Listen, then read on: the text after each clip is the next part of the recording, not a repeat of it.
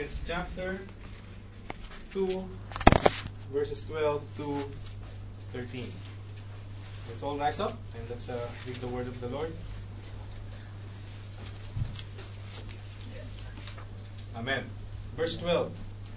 Therefore, my beloved, as you have always obeyed, so now, not only as in my presence, but much more in my absence, work out your own salvation with fear and trembling.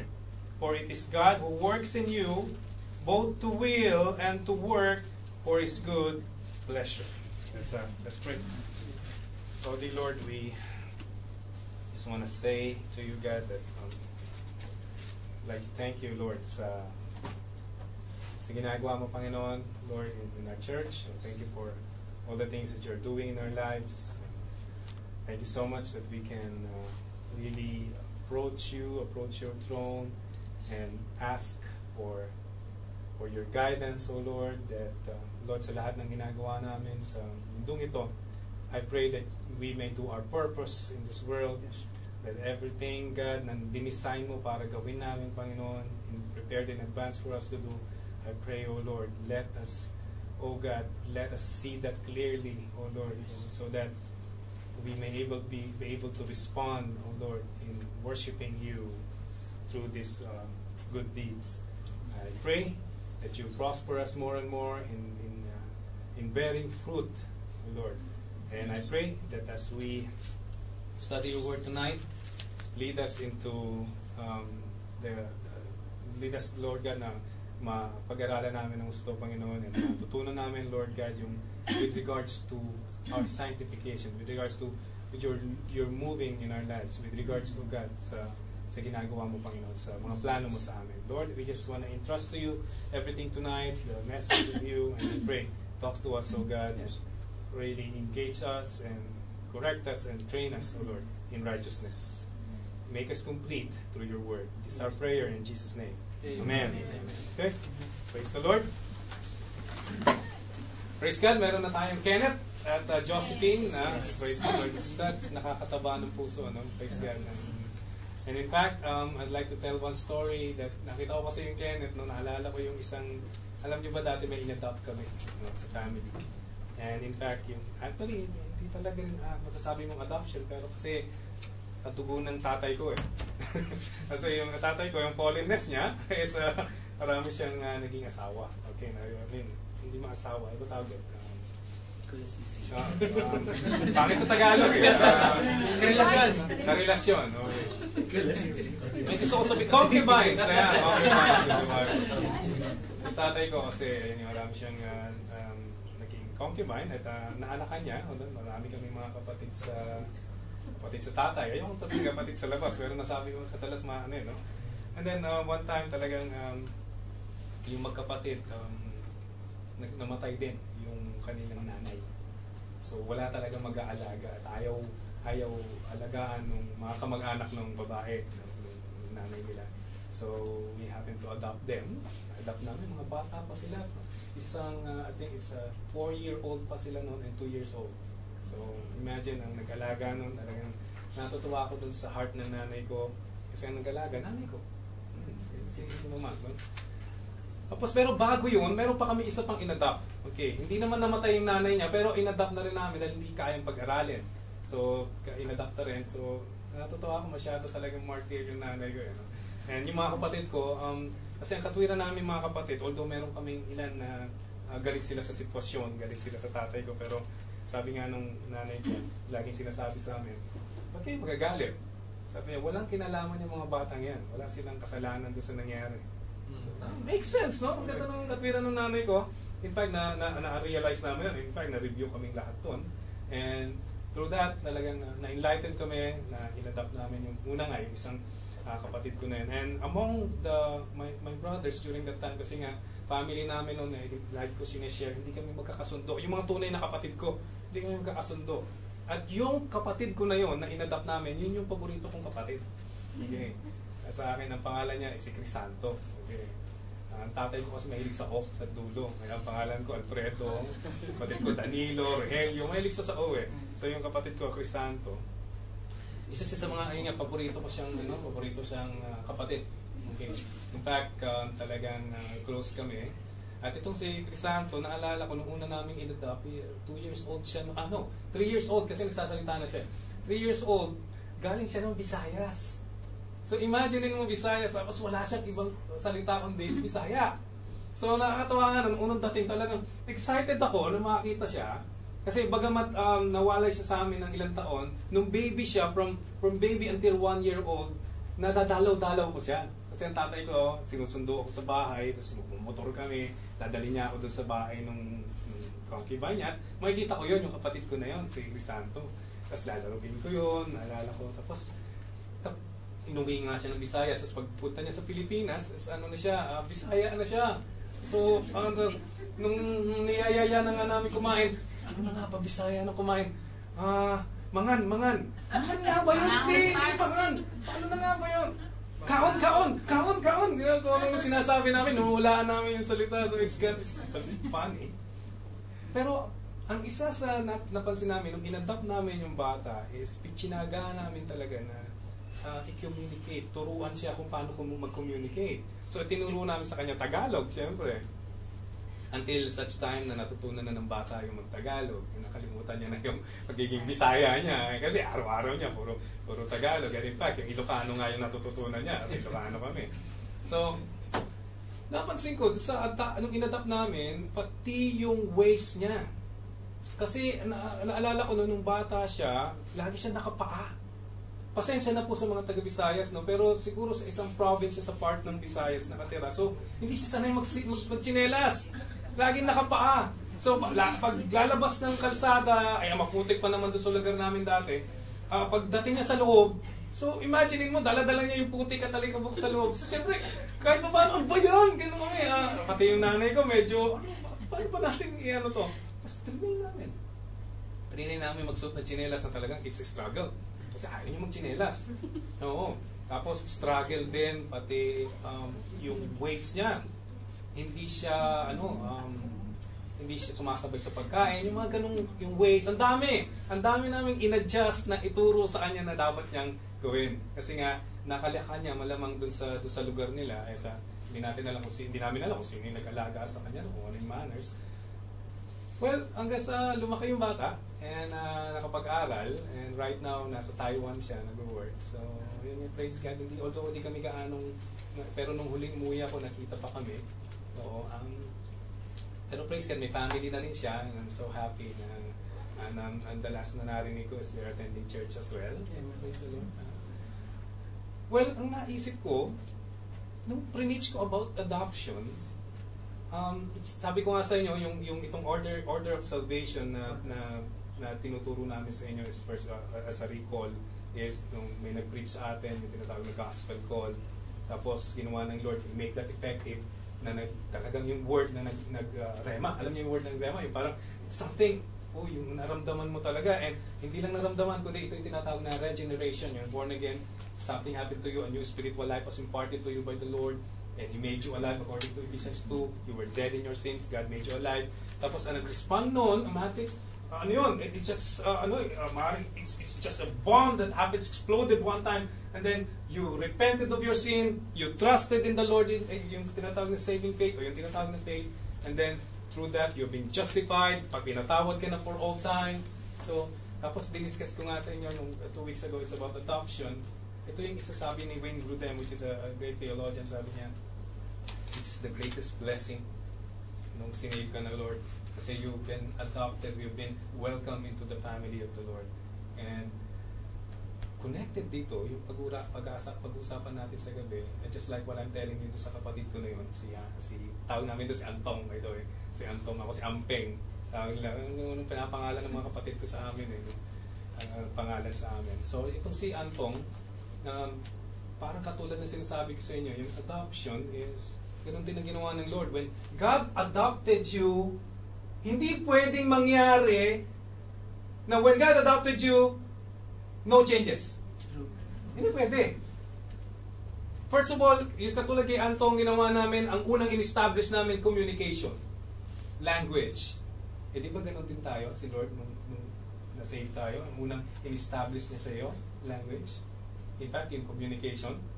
The Lord has led you to pray. And the Lord has led you to read His words, just like communication, a two-way communication. Di ba? You pray, you talking, God talking when you read. Di ba? And then, na-establish ngayon, through your reading of the Word of the Lord, ang isa rin in-establish, katulad nun sa kapatid ko, in-establish namin, is yung manners, yung ways, yung doing good things. Na huwag kang magchinelas ka na, dahil tatalin mo yung putik sa loob ng bahay. Parang ganun din sa sanctification, di ba? Magchinelas ka, isuot mo yung salita ng Panginoon, katulad ng sinasabi sa Ephesians chapter 6, na whole armor of God, na parang sinisimbolize na you have two things na i-repel mo na yung sin. Okay, leave the sin outside and now live a new life. Parang katulad ni Antong, yung kapatid ko. It's just the same, right? Sanctification. Kaya ang pag-aaralan natin sa gabing ito, hindi pwede na natapos lang sa adoption. Hindi pwede. Or else, hindi rin kumpleto yung salvation mo. Why? Because a lot of verses are saying, wicked will not inherit the kingdom of God. Hindi pwede na yung when God welcome you into the family pero walang changes. It's not possible. So kaya sa gabing ito, pag-aaralan natin, gaya ng continuation ng preach ni Pastor Wally sa atin, okay, about adoption. About sanctification. Sanctification, ang meaning nito is a progressive work of God. At ang kasunod nun, and man. It's the progressive work of God and man, okay?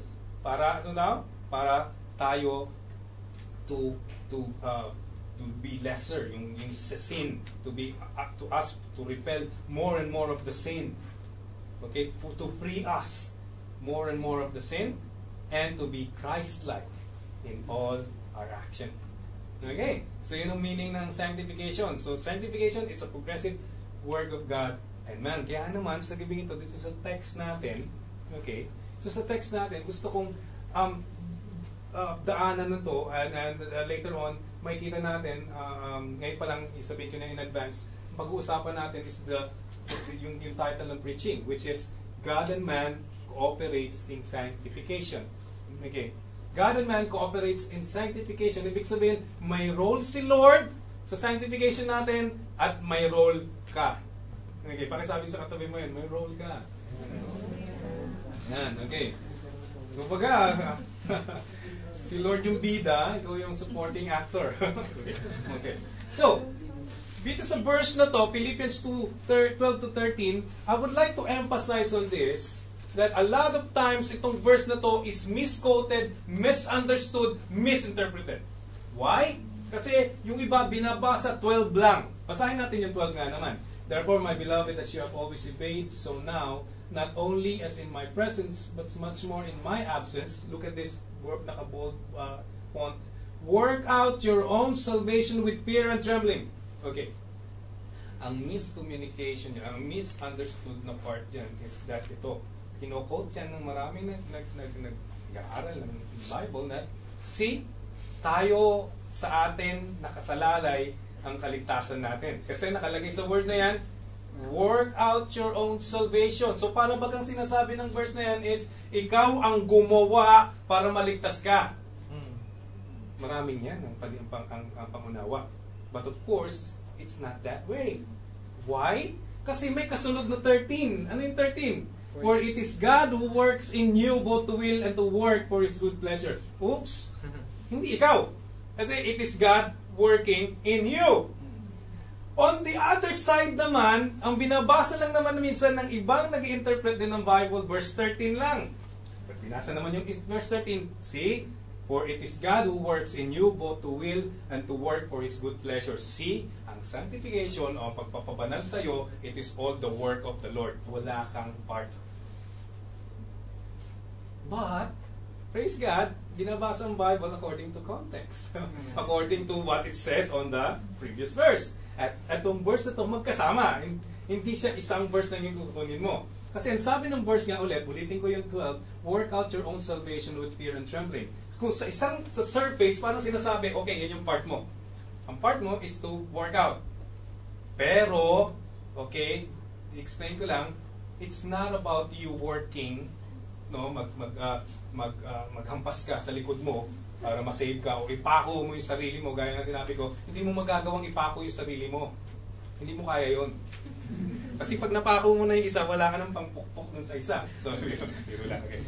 Am I making sense? Nag-gets niyo? Okay. Hindi mo kaya ipako sarili mo kasi hindi rin talaga uubra na yun ang kaligtasan mo. You will not be saved by your own works. Bakit? Kasi sinasabi ng Bible, it is by grace. Amen? It is not your own works. Now, bakit ano to? Bakit parang contradicting, Pastor? No. Because the Bible is written in English. It was written in such a way na yung explanation o minsan yung word for word, pagkaka-translate and yung pinaka-closest na word. Ang pinaka-closest na word is a work out. Okay, in Greek form is just like this. Parang sinasabi, work out the farther benefit of your salvation. Or, papabawin pa natin, parang sinasabi, work out the experience of your salvation. Ano ba experience nung nasave ka? Maraming sasabi, pastor, ako nung alam ko binago ko ng Lord na wala yung hilig ko sa babae. Sabi gano'n. Nawala yung hilig ko sa alak. Pati nga yung pagsisigarilyo ko nawala. Tapos nakukonvict na ako sa chismisan. Ayoko nang humalo sa mga chismisan. Nakukonvict na ako sa pagsisinungaling. Na ayokong magsinungaling. Di ba gano'n yung nangyari sa'yo nung the Lord saved you? Yun yung malalaman mo that God has saved you. Kasi sabi ng Bible, it is the Spirit who testifies with your spirit that you are a child of God. Imposible hindi mo maramdaman yon. God is changing. God has put a new spirit within you, and the old is gone and the new has come. At kaya sinasabi ko sa inyo to, ang sinasabi ni Paul dyan, that with fear and trembling, yung na-experience nyo nung sinave kayo ng Lord, work it out more. With fear and trembling. Ibig lang sabihin ganito. Halimbawa, ako naalala ko, nung patotoo ko, sa mga pastors nga, na ako mainitin ang ulo ko.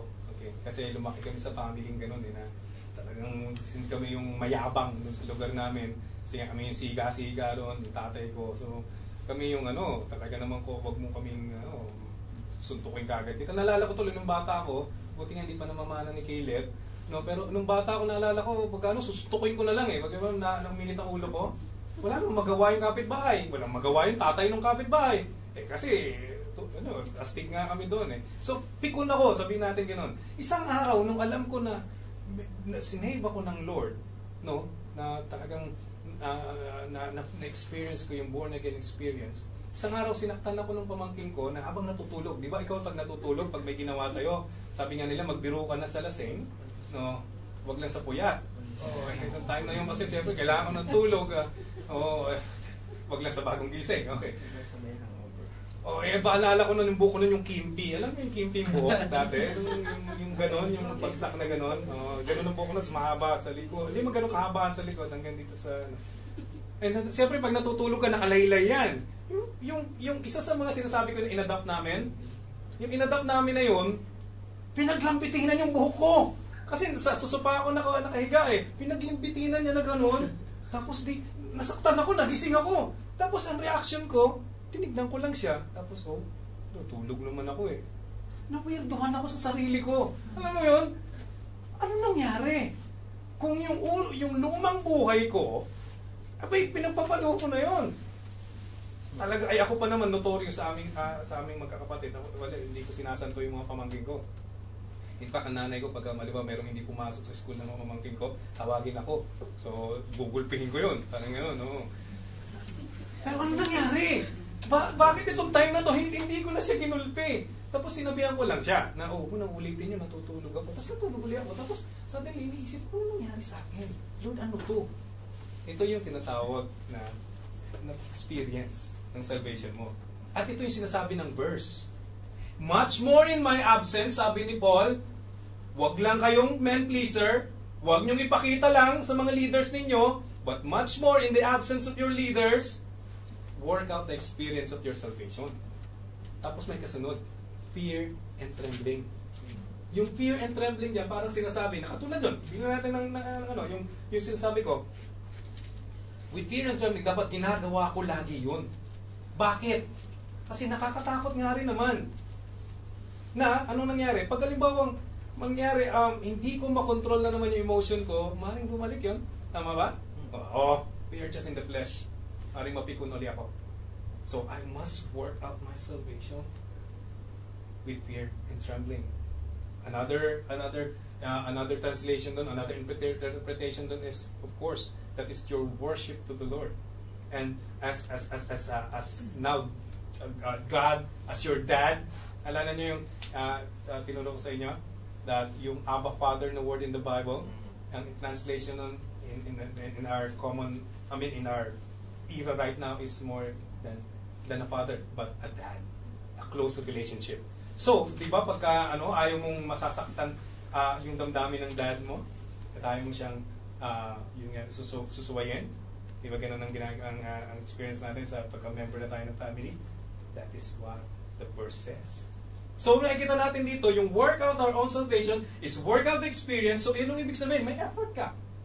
Amen? May effort kang ginagawa. Kaya nga, lagi namin sinasabi sa inyo, you have to fight for your joy. You have to fight this war, this battle every day. Sabi nga ni, I think it's Augustine or Martin Luther, sabi niya, pag gising pa lang ng mata mo, pag mulat pa lang ng mata mo, hindi patibot na makikita mo.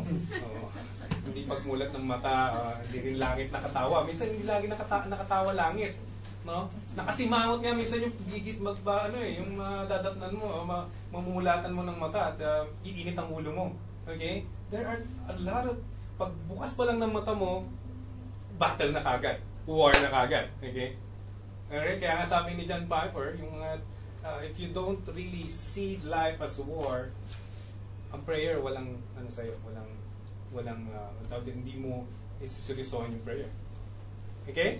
Amen. So, punta ako na ngayon yung verse na sinasabi that this is our part, our effort. But in 13, papansin ninyo, it doesn't end there. Yung part natin.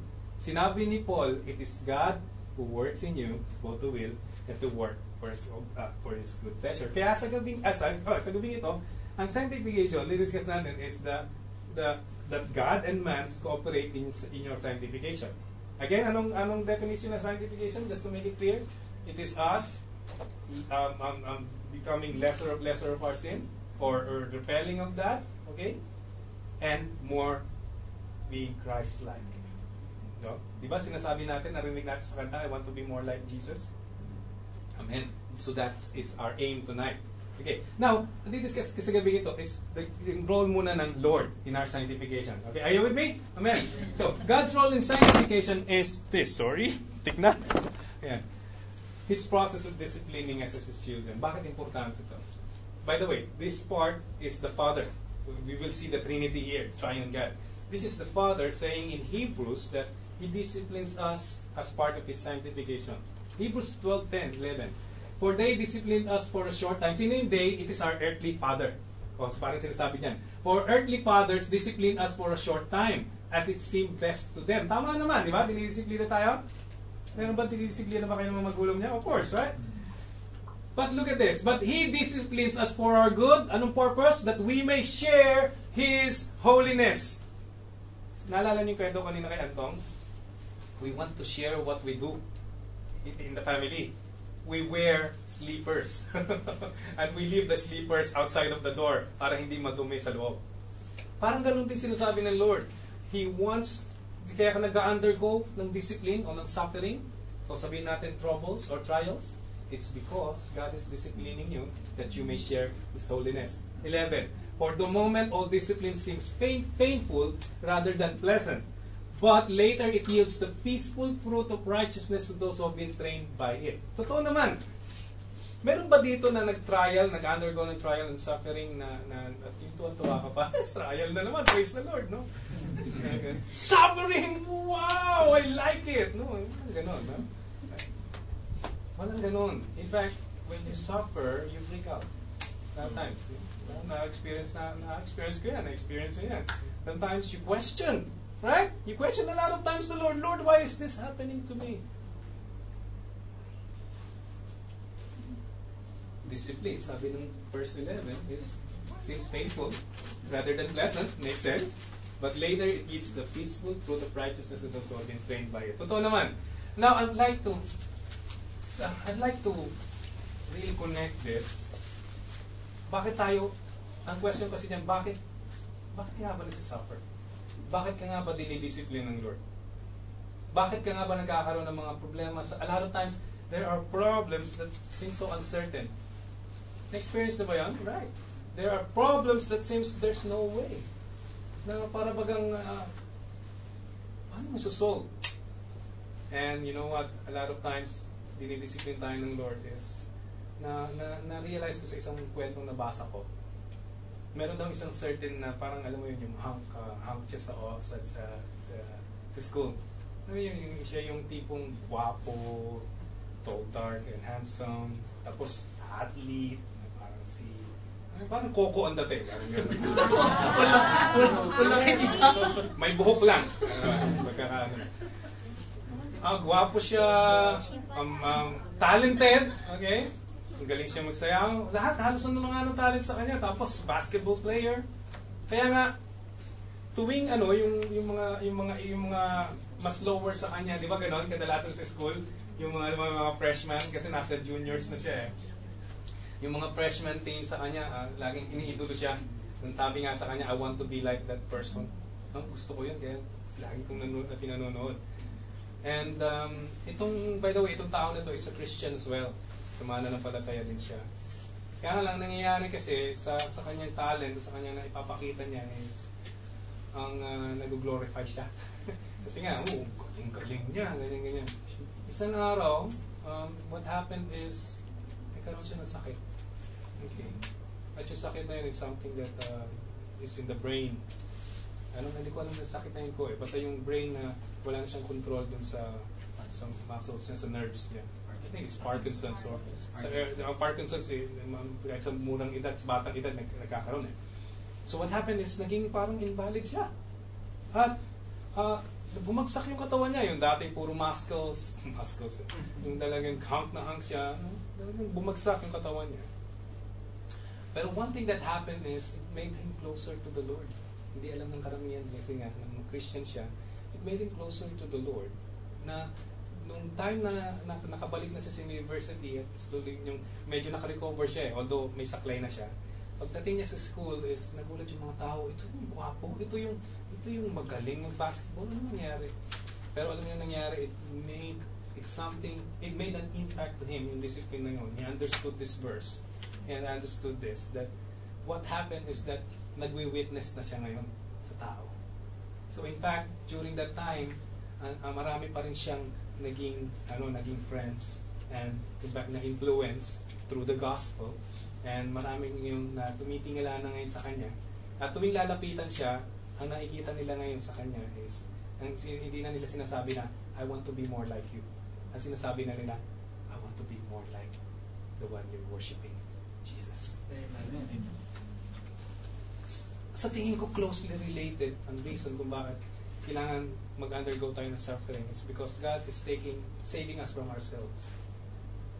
Ang ganda ng isang song, Rescue Me from Myself.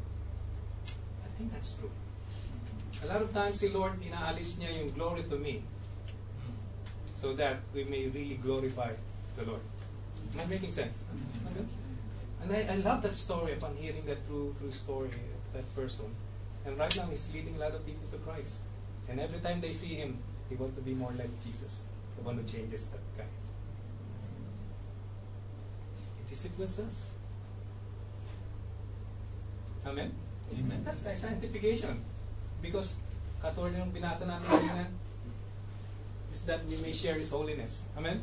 And another thing is, ito pa yung ginagawa ng Lord sa atin. It is the Father that causes us to want His will, and by giving them power to do it. In Hebrews 13 says here, now may the God of peace who brought again from the dead our Lord Jesus, the great shepherd of the sheep, by the blood of the eternal covenant, listen to this, equip you with everything good that you may do His will, working in us, that which is pleasing in His sight, through Jesus Christ, to whom be glory forever and ever.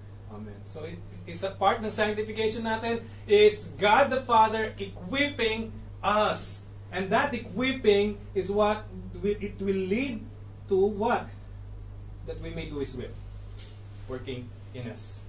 At part ng equipping ng Lord sa atin is again yung part 1, ay yung letter A, discipline. Part ng equipping ng Lord sa atin yan. Ang daming reason, ang daming ways nang ini-equip tayo ng Lord. Ini-equip din tayo ng Lord through other circumstances like even blessing. Even blessing can be used as part of your equipping na when you receive something, it will lead you to praise Him. Amen. At gaya na sinabi ni Chi kanina, I like it so much that hindi para magkaroon ka ng lavish life. But rather, you are equipped that when you get some blessing, you get some financial. I'm talking about financial blessing here. It will lead you to love Him more. That's another pag-equip sa atin ng Lord. Another part ng pag-equip sa atin ng Lord is the church. That's why He designed the church. Paano ka mai-equip? Hey, the moment you come here, God is equipping you to do good works. Amen. Sabi nga nila, isa pa part ng pag-equip natin is us sharing the light to the world. Naalala ko talaga yung hindi ko makalimutan yung sinabi ng isang kung dumalaw dito sa amin na pastor din siya from the Philippines. Sabi niya, "Oy, lumabas na kayo sa church." I mean, hindi ibig sabihin na lumabas sa church. But what I mean is, huwag kayong masyadong mag-concentrate sa loob ng church, but rather evangelize, share it, live missionally in your work, in your jobs, in your flat. Sabi niya, let your light shine through others kasi dito sa church, nagsisilawan na kayo dito. Alam niyo yun? We just shine here, na ang liwanag na dito, tayo lang yung nakakita ng light. But there are, in the outside, it's so dark. And what are you doing? And what are we doing? What are we doing here? Sinasayang natin yung kandila natin. Amen? So, a part of us, the Lord equipping us so that we may do His will, is us also going outside. That's sanctification. Amen? Right? But I would like you to also remember this. Okay? That hindi lang tayo, gaya yung sinasabi ko, it's not only man working, but really, this is God's role, lalo na yung role ng Panginoong Jesus. Jesus earned our sanctification for us. I like this verse. And because of Him, you are in Christ Jesus, sabi ng 1 Corinthians 1:30, who became to us wisdom from God, righteousness, and sanctification, and redemption. Ang ganda ng verse kasi si Lord hindi lang siyang redemption. Hindi lang niya tayo sinave, but rather He placed us in the family of God in order for us to be maging ano ka, you're gonna be part, you're gonna be welcome in such na parang dadating ka sa time na yung kalagayan mo is that you will be sanctified. Para bagang ini-enlist ka ng Lord. That part of what He has done in the cross is that you may be sanctified. Kaya nga, importanteng malaman natin that the gospel changes lives. Because Jesus, when He died on the cross, He is enlisting you to be changed. Kaya malalaman natin dito pag dito tunay na Kristiyano. Yung sinasabi ni Pastor John kanina, you're just faking. Ang isang fake na yung by the mouth lang is you will not see. Sabi nga ng Lord, you may know them by their fruits. Tama? You may know them by their fruits. Pero malalaman natin na you are a child of God, you are being welcomed in the adoption process or in the family of God if you will undergo sanctification and there's a change in you. Amen. Because that's why Jesus died on the cross. He earned our sanctification as well, not only redemption. Amen? Kaya nga, di ba, si Lord, hindi lang natin siya Savior, but He is also our Lord. And part of our sanctification is Him being the Lord of our lives. Amen? Amen. And what else? Jesus, it's not only earned, but He also became an example for us. Jesus also is our example. 1 Peter 2:21, for to this you have been called, because Christ also suffered for you, leaving you an example, so that you might follow in His steps. Ano ba example ng Lord? At kung babasahin natin yung verse na yun, by the way, sa 1 Peter, sabi dyan, He did not sin. That's a good example. Can you do that? Ang hirap na.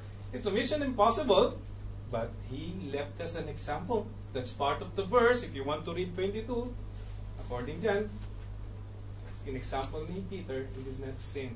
So what I'm saying, hindi naman pwedeng kaya tayo yun. Kasi we always do sin, right? Pero ang point ni Peter doon is that Jesus' character is to hate sin.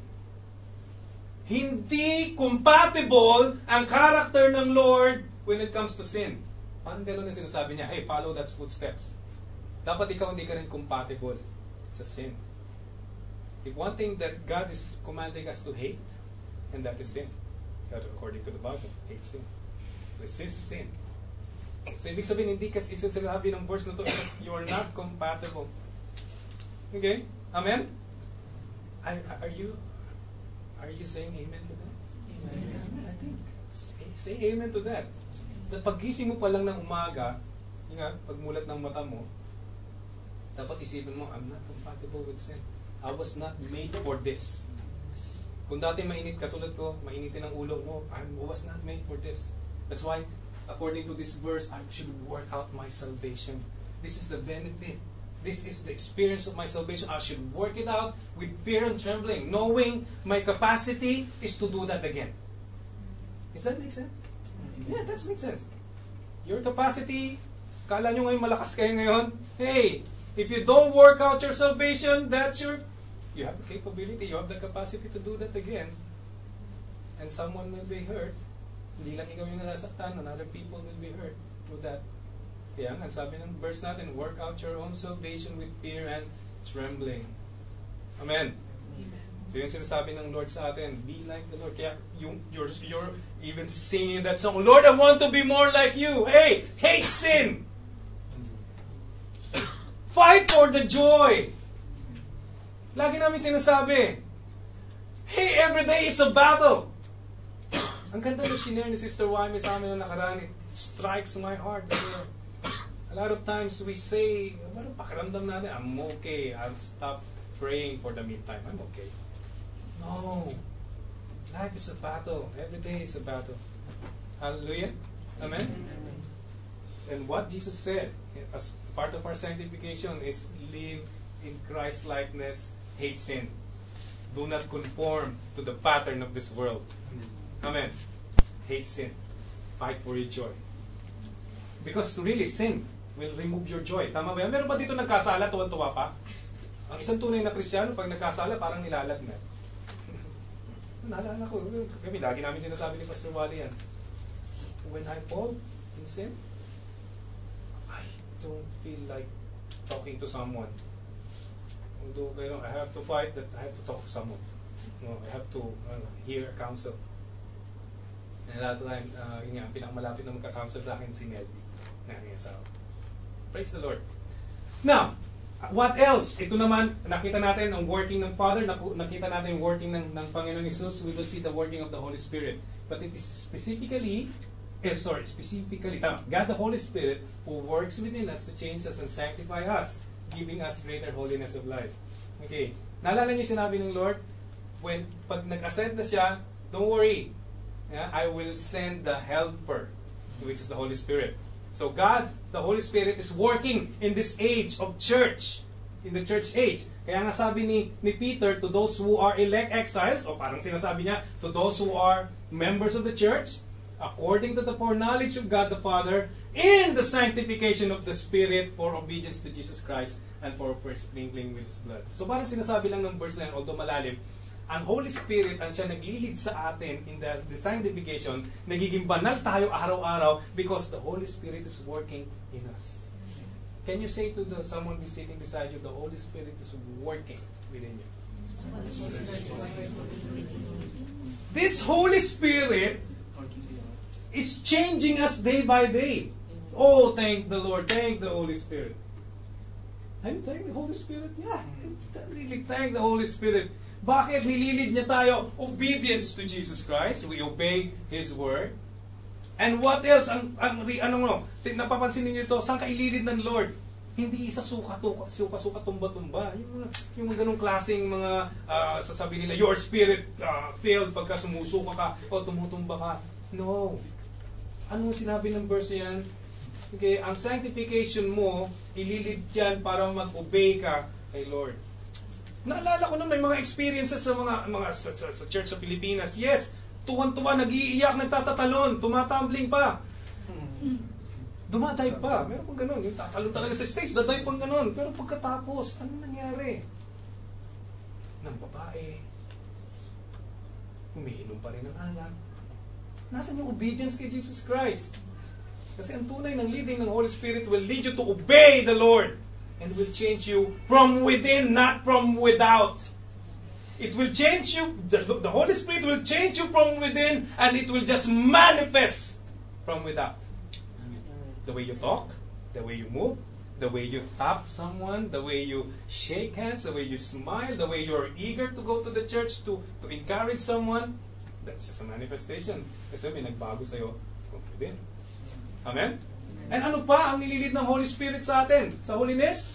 It's binanggit na word, and for the sprinkling with His blood. Para ba kasi sinasabi yan, the more you see the death of the Lord Jesus Christ as something that is so precious.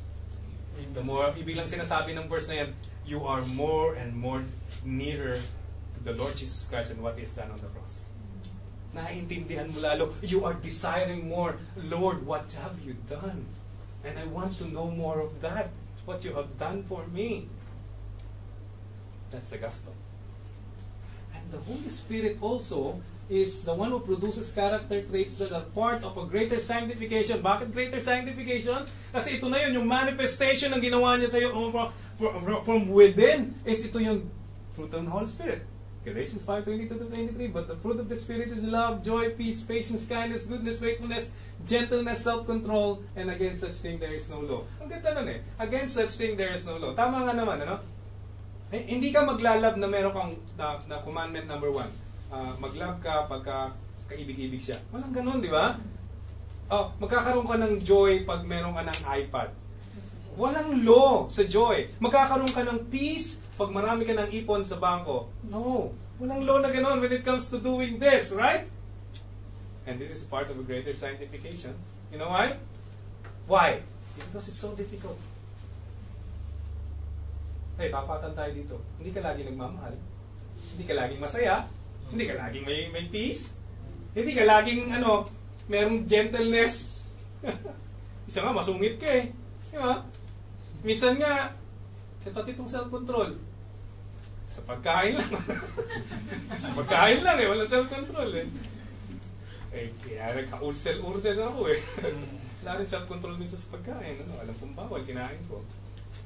Pero what I'm saying is, yes, mahirap ito, but the good news is, part of our sanctification is this. There's a role that God is working in us. And if God is working in you, will God fail? I don't think so. If God is working in you, dapat matuwa ka. Bakit? May gagawin sa'yo si Lord na talagang you will not able to resist. Kailan mo pa na-overcome si Lord? No! Na-overpower mo ba si Lord? Di, lahat ng will ng Lord. Hindi, ako pa rin masusunod. No. God is working in you. Ibig lang sabihin, you have to be excited. Are you excited sa gagawin ng Lord? Amen. Yes! You have to be excited because there is a plan, according to Jeremiah 29:11. For I know the thoughts I have for you, sabi ng King James, thoughts of peace and of sure rest. It will come later on, yung sure rest. At yung span ng ngayon until that sure rest which is in heaven, ang plano sa iyo ng Lord is thoughts of peace. Ano ibig sabihin nun?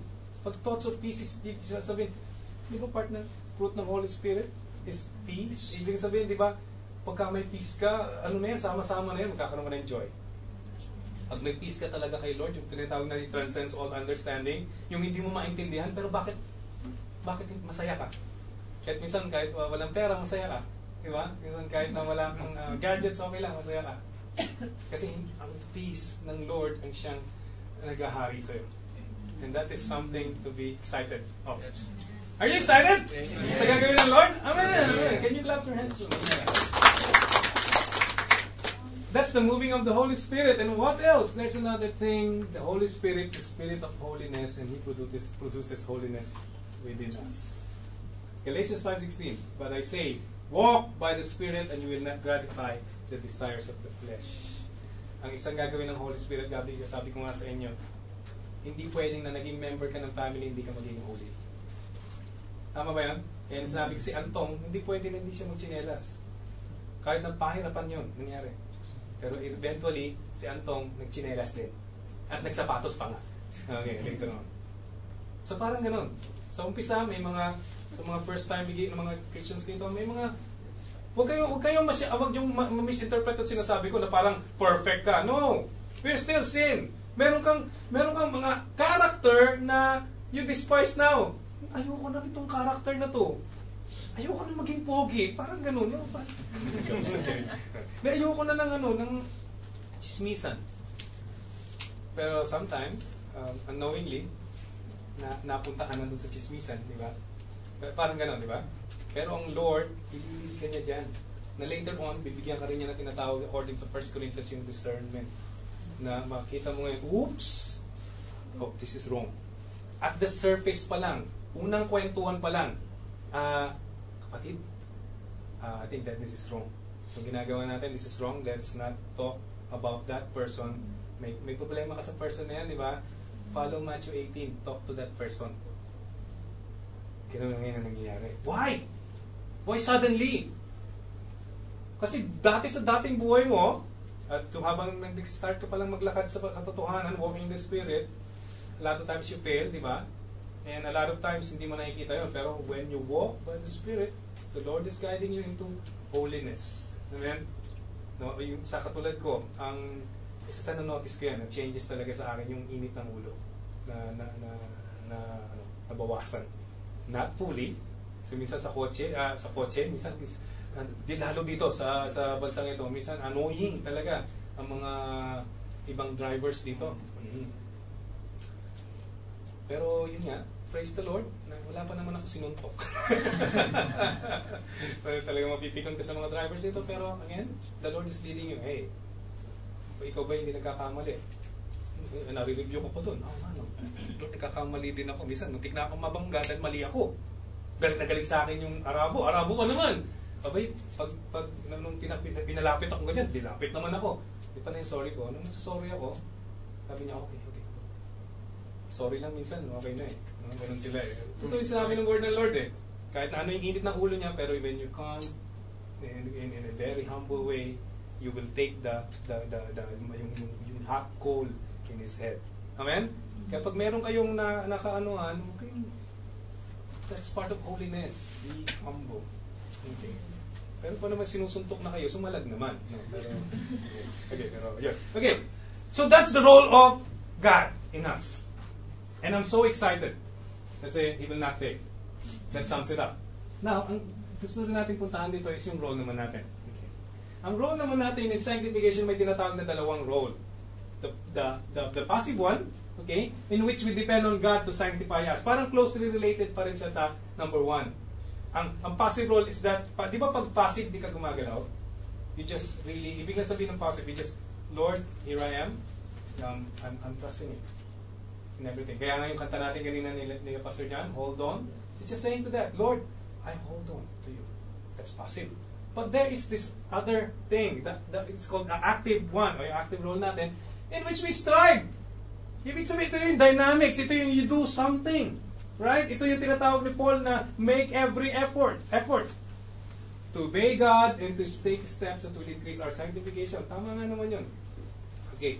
Now, let's see the verses about the passive role. To trust God or to pray and to ask that He sanctify us. This is the first one. Ito yung passive role na we pray. We devote our time with the Lord. We ask Him, Lord, eto na naman ako, gising na naman ako, and in fact, struggles sa office, may mga talagang yung nagpapa-isi ng PC, sabi nga nila, tama ba yan?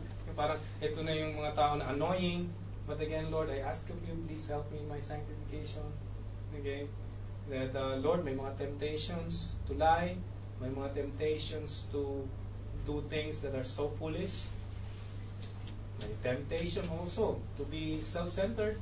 May mga temptations na you rely on your own. Those are things dapat natin pinipray. And we trust the Lord with that. Amen? isa sa napansin ko, when meron kasi akong, meron tayong mga fallenness, di ba?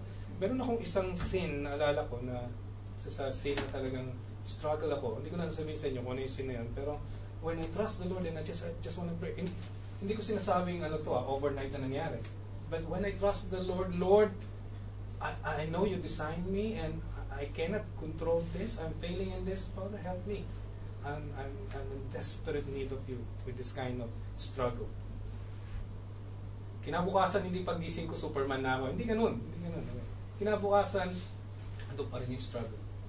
But as I go on and trusting the Lord and praying to Him and really reading the Word of God and rebuking me, the more I am strengthened. And you know what? Yung sin na yun, I can now overcome. I have progressed. And I see myself thanking the Lord. Lord, thank you. Di ka mo maaalala eh. Teka lang, wala na. Hindi sa wala na, nandiyan pa rin, but I can overcome now. That's what I'm saying to you. Dito yung passive role natin. Trust in the Lord in that. Amen? To be dependent on the Holy Spirit work to grow in sanctification is what also the passive. Maging depend tayo sa Holy Spirit in what? If you live according to the flesh, you will die. But if by the Spirit you put to death the deeds of the body, you will live. Ito ngayon yung passive mo, na you pray, Lord, kaya na sinabi ng Colossians chapter 3, put to death what is earthly in me. Yan yung sinabi ni Paul, put to death what is earthly in you. Is that your prayer? I encourage that you pray like that. Lord, help me by praying earnestly, by putting to death what is earthly in me. Start to pray that way.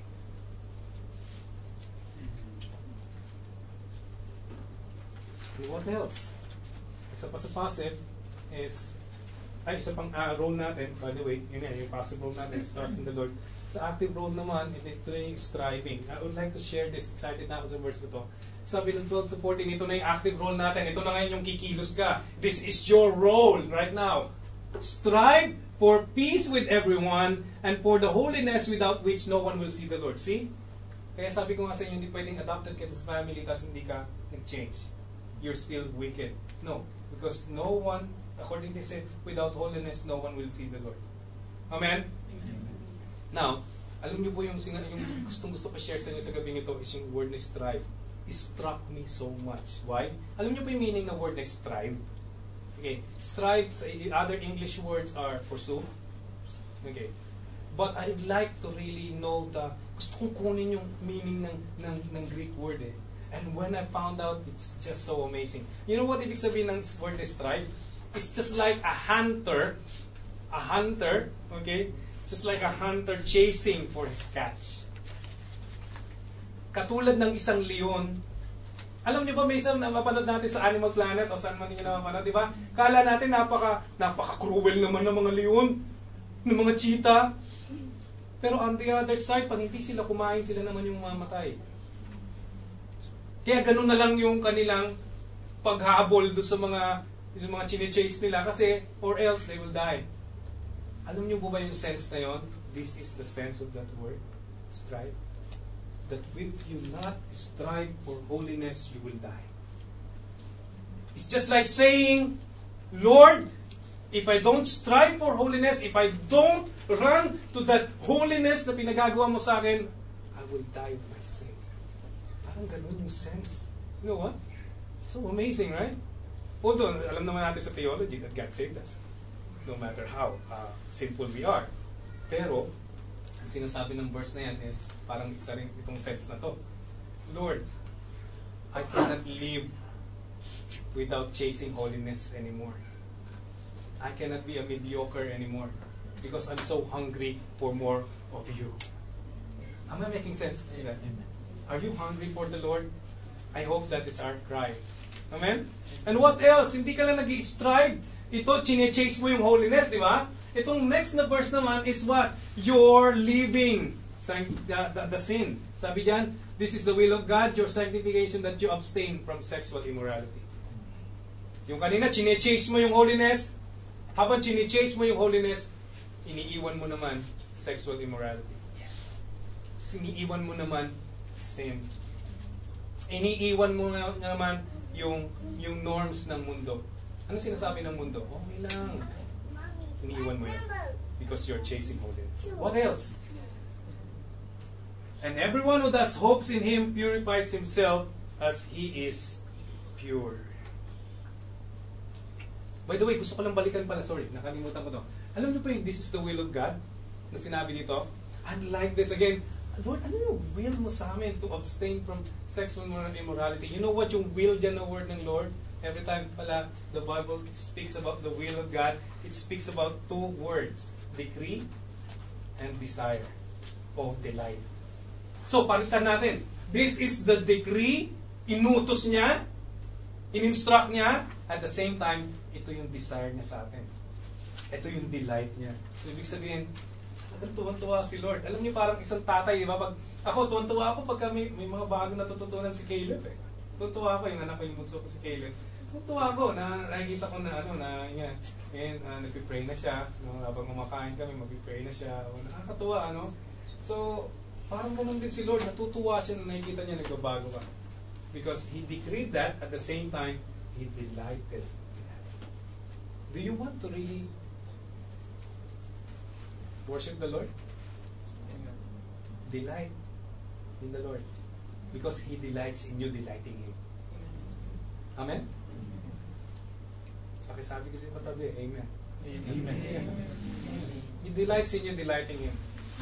And part of you delighting in the Lord is abstaining from sin. You leave sin and live a life of purity. Amen? And what else? Do not be unequally yoked with unbelievers. For what partnership has righteousness with lawlessness? Or what fellowship has light with darkness? Kaya nga lagi namin sinasabi sa inyo mga kapatid, talagang lalo na sa mga iba ngayon, yung mga nobya pa lang, nobyo, yung mga dito singles, dito.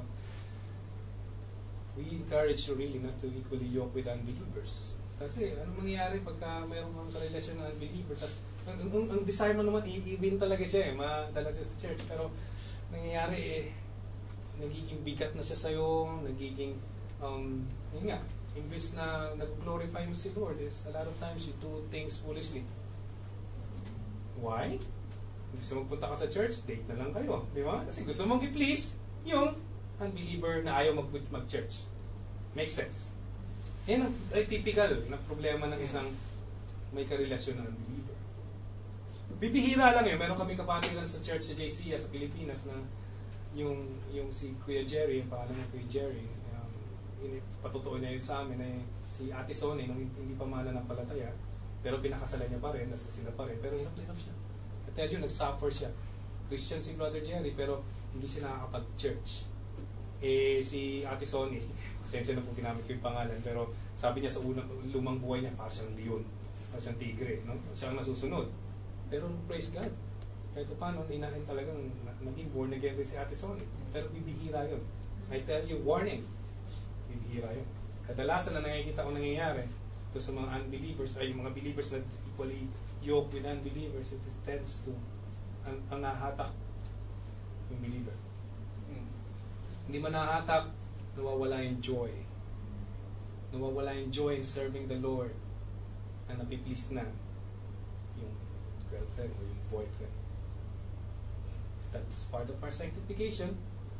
Kaya yung sinasabi ko sa inyo, you cannot chase holiness. Tama? If there's a sin na naka-ankla sa'yo. Imagine, a barbell in your neck. And how can you chase holiness with that barbell? It's a struggle. Tama? Struggle. Mas mainit pa dito sa labas. Kung bakit ako naglalakad sa labas. Mas mainit. Pawis na pawis ka na. Tapos wala kang tubig. Bakit wala kang tubig? Ramadan. On the symbolism side also, wala kang fruit ng Holy Spirit, wala kang feeding ng living waters according to the Bible. Mauuhaw ka, mapapagod ka, eventually you will give up. Ang nakakalungkot sana kung ang give up mo yung yung unbeliever, ang give up mo yung commitment to the Lord. Part of our sanctification is for us to what? Lesser and lesser of sin, more and more of Christ. Amen? Kaya nga sabi, naalala ko sabi ni John the Baptist, oh, that God may increase and I shall decrease. Let us cleanse ourselves from every defilement of body and spirit, bringing holiness to completion in the fear of God. Kaya na sinasabi ko sa inyo, let us really strive for this. Katulad ng word na yun, it's like a bomb exploding to me. That I want to pray and I want to tomorrow, mamayang gabi sa pag-devotion ko, Lord, help me to chase that holiness. Help me to be like a hungry lion that if hindi ko chinase yung pagkain na yun, I will be dead. I will die. Pero sa atin, di ba, yung joy, mawawala yung joy. Amen? And I pray that we may all be genuine in chasing holiness. Let's be thirsty for righteousness. Let's be hungry for it. Amen? Hebrews 5:14, sabi nito, which should have a daily practice to distinguish good from evil. That's part of our sanctification as well. Yung alam mo pa lang, sa umpisa pa lang, oops, sin ito, maglilit ito para maglaya ko, oops, Lord, help me. Immediately run to the Lord because you have, again, sabi ko sa inyo, a capacity to just, okay lang, mahingi ko naman ng tawad kay Lord eh. Does that make sense? Yeah, I think so. Yun yung capacity natin eh. Yun yung tinatawag na abusing of the grace. Gracious naman si Lord, sige na. Pero, ang tunay na nag-chase sa holiness, you have to distinguish good from evil. Amen? Sabi nga nila, it's the choice ng isang Christian is not good and evil actually. Dapat ang choice ng Christian na is good, better, best. Okay? It's not between good and bad. But eventually, dahil sa karupukan natin at katikasan ng ulo natin, nandun pa rin tayo sa stage na yun na hindi pa tayo mature according to this verse. Kasi ang nangyayari, ang choice pa rin natin between good and evil. Kino-quote ko lang yung sinabi ni Wayne Grudem, isa sa mga tinitingala namin na theologian. Sabi niya, dapat ang choice natin, it's good, better, and best. Not good and evil anymore. I hope that reflects to you. Yan yung active role natin. And I'm gonna end in this. Now, you know what? There are no shortcuts, okay, by which we can grow in sanctification. But it simply encourages us to repeatedly give ourselves spontaneously. Ibig sabihin, hindi dinumero, hindi kailangan i-follow up ka ng pastor mo, nag-pray ka na ba? Hindi kailangan sabihin sa'yo, nagbasa ka na ba ng Bible? Hindi ko pwede sabihin, huwag nyo na hintayin na mag-send ako sa email, sa mga lalo dito yung mga devotion, ng mga leaders dito, na saka pa lang nagsisend ng devotion pag may nag-send na lalo ako. Saka pa lang, at yung iba'y kinabukasan pa. Anong ginagawa? Hindi nyo naman mapupul si Lord eh. Ibig sabihin, hindi ko naman sinasabi ginajudge ko kayo, pero nag-devote kayo Tuesday lang din. Yung usapin natin, nag-devote kayo the whole week. Ano nangyari? It's because hindi spontaneous. Dapat spontaneous. Na, Lord, need ko tong devotion na to. This is what I need. I should devote my time. I should not wait for Tuesday. Sorry po sa mga hindi nakakaalam, hindi nakakasakay dahil meron pong design dito na yung mga leaders, they should send their devotion kasi makakatulong sa kanila yun. I'm sorry, I have to be strong with this. So later on, baka naman may mag-send Sunday pa lang. No? Tuesday, send. Pero ibig sabihin, dinivote mo na the whole week.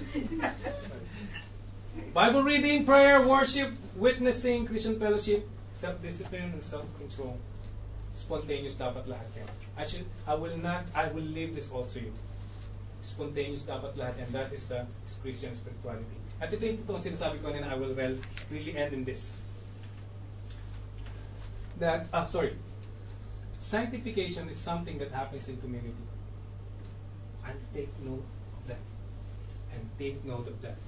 Sanctification is something that happens in community. Kasi, ito yung sabi ng verse na to, I therefore, prisoner for the Lord, urge you to walk in a manner worthy of the calling to which you have been called, with all humility and gentleness and patience, bearing with one another in love, eager to maintain the unity of the Spirit in the bond of peace. Ito yung purpose natin, to eagerly maintain the unity of the Spirit. Ibig lang sabihin is that we have a one beating Isa lang yung heartbeat natin. And how can you have one heartbeat in the sense of knowing the Bible and living through the Bible, living through by the Word of God if you're not inside the church? Why do I say that? You cannot learn Christian spirituality. You cannot learn spirituality in other places other than church. Kaya nga, ang counsel namin, mga pastors, mga kapatiran, is that they should be available really in the fellowship.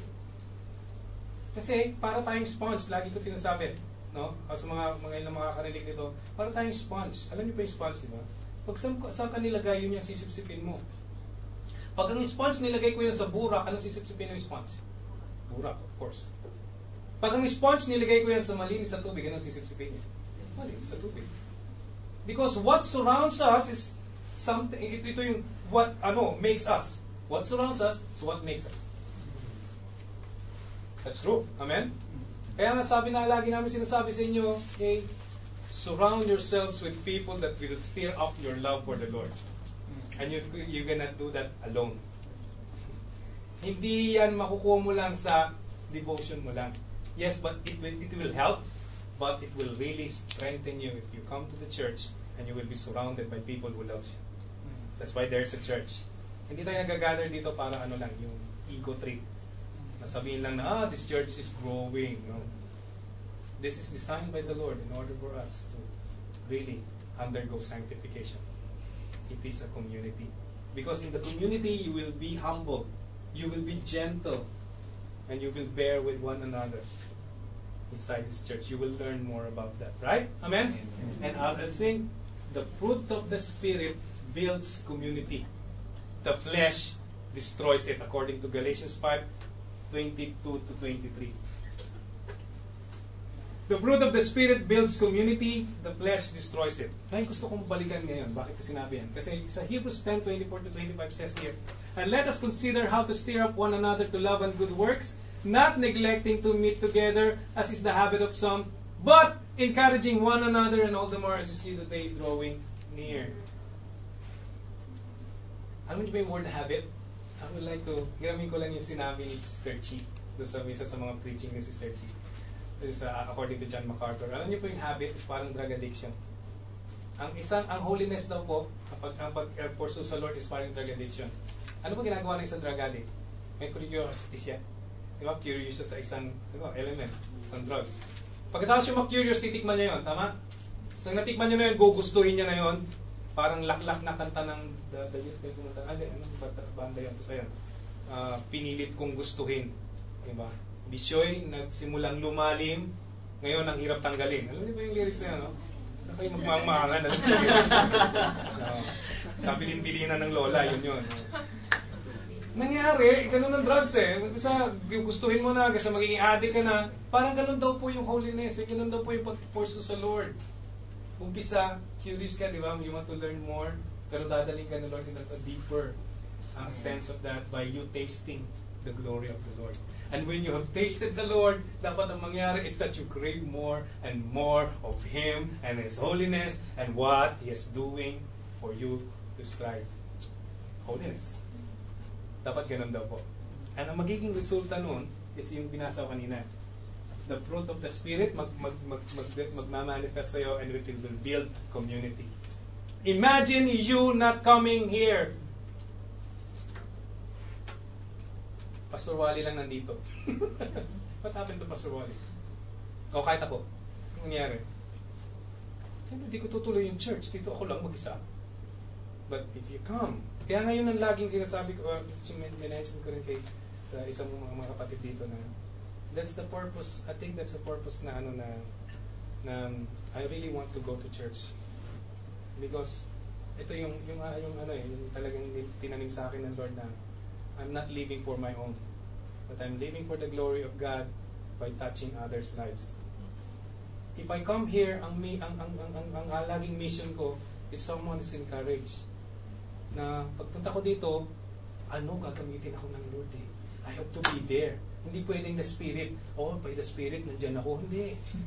Kailangan nandito ako kasi alam ko, gagamitin ako ng Lord as an instrument for someone to be encouraged. Paano kung ganun yung heart ng lahat? Hindi tama itong 24-25 para sa lahat. It will build community. It will strengthen the church. It will lead us to go out and share more of Him. Kasi strengthened yung church eh. At pag strengthened ng church, pati giving strengthened. Kasi you see that when I give my resources, I fully trust my resource, someone again is been touched. Others' lives has been touched. Nakita niyo paano mag-prosper ngayon na nabibuild ang community? Bakit? With you undergoing sanctification. And the good thing is, again, kabi ko nga, daan natin yung verse, it is God who works in you, both to will and to work for His good pleasure. And to sum it all up, the word trust and obey is so important. Yung role ng Lord, we should trust. And ang role natin, obey. Makisabi nga sa katabi mo, trust and obey. Bakit? Lastly, bakit? Kasi kung nakarely lang tayo sa na si Lord lang ang nag-lead sa atin sa holiness, ang mangyayari niyan, magiging tamad ka, magiging lazy ka. Ayun naman pala, si Lord naman palang bahala sa holiness ko eh. It is Him and work it. On the other side naman, kung yung puro ka lang naman role mo, mangyayari niyan, you tend to become boastful. Tama? Kaya nga, importante na sa sanctification, you know the role of God, and we have seen it, and you know the role.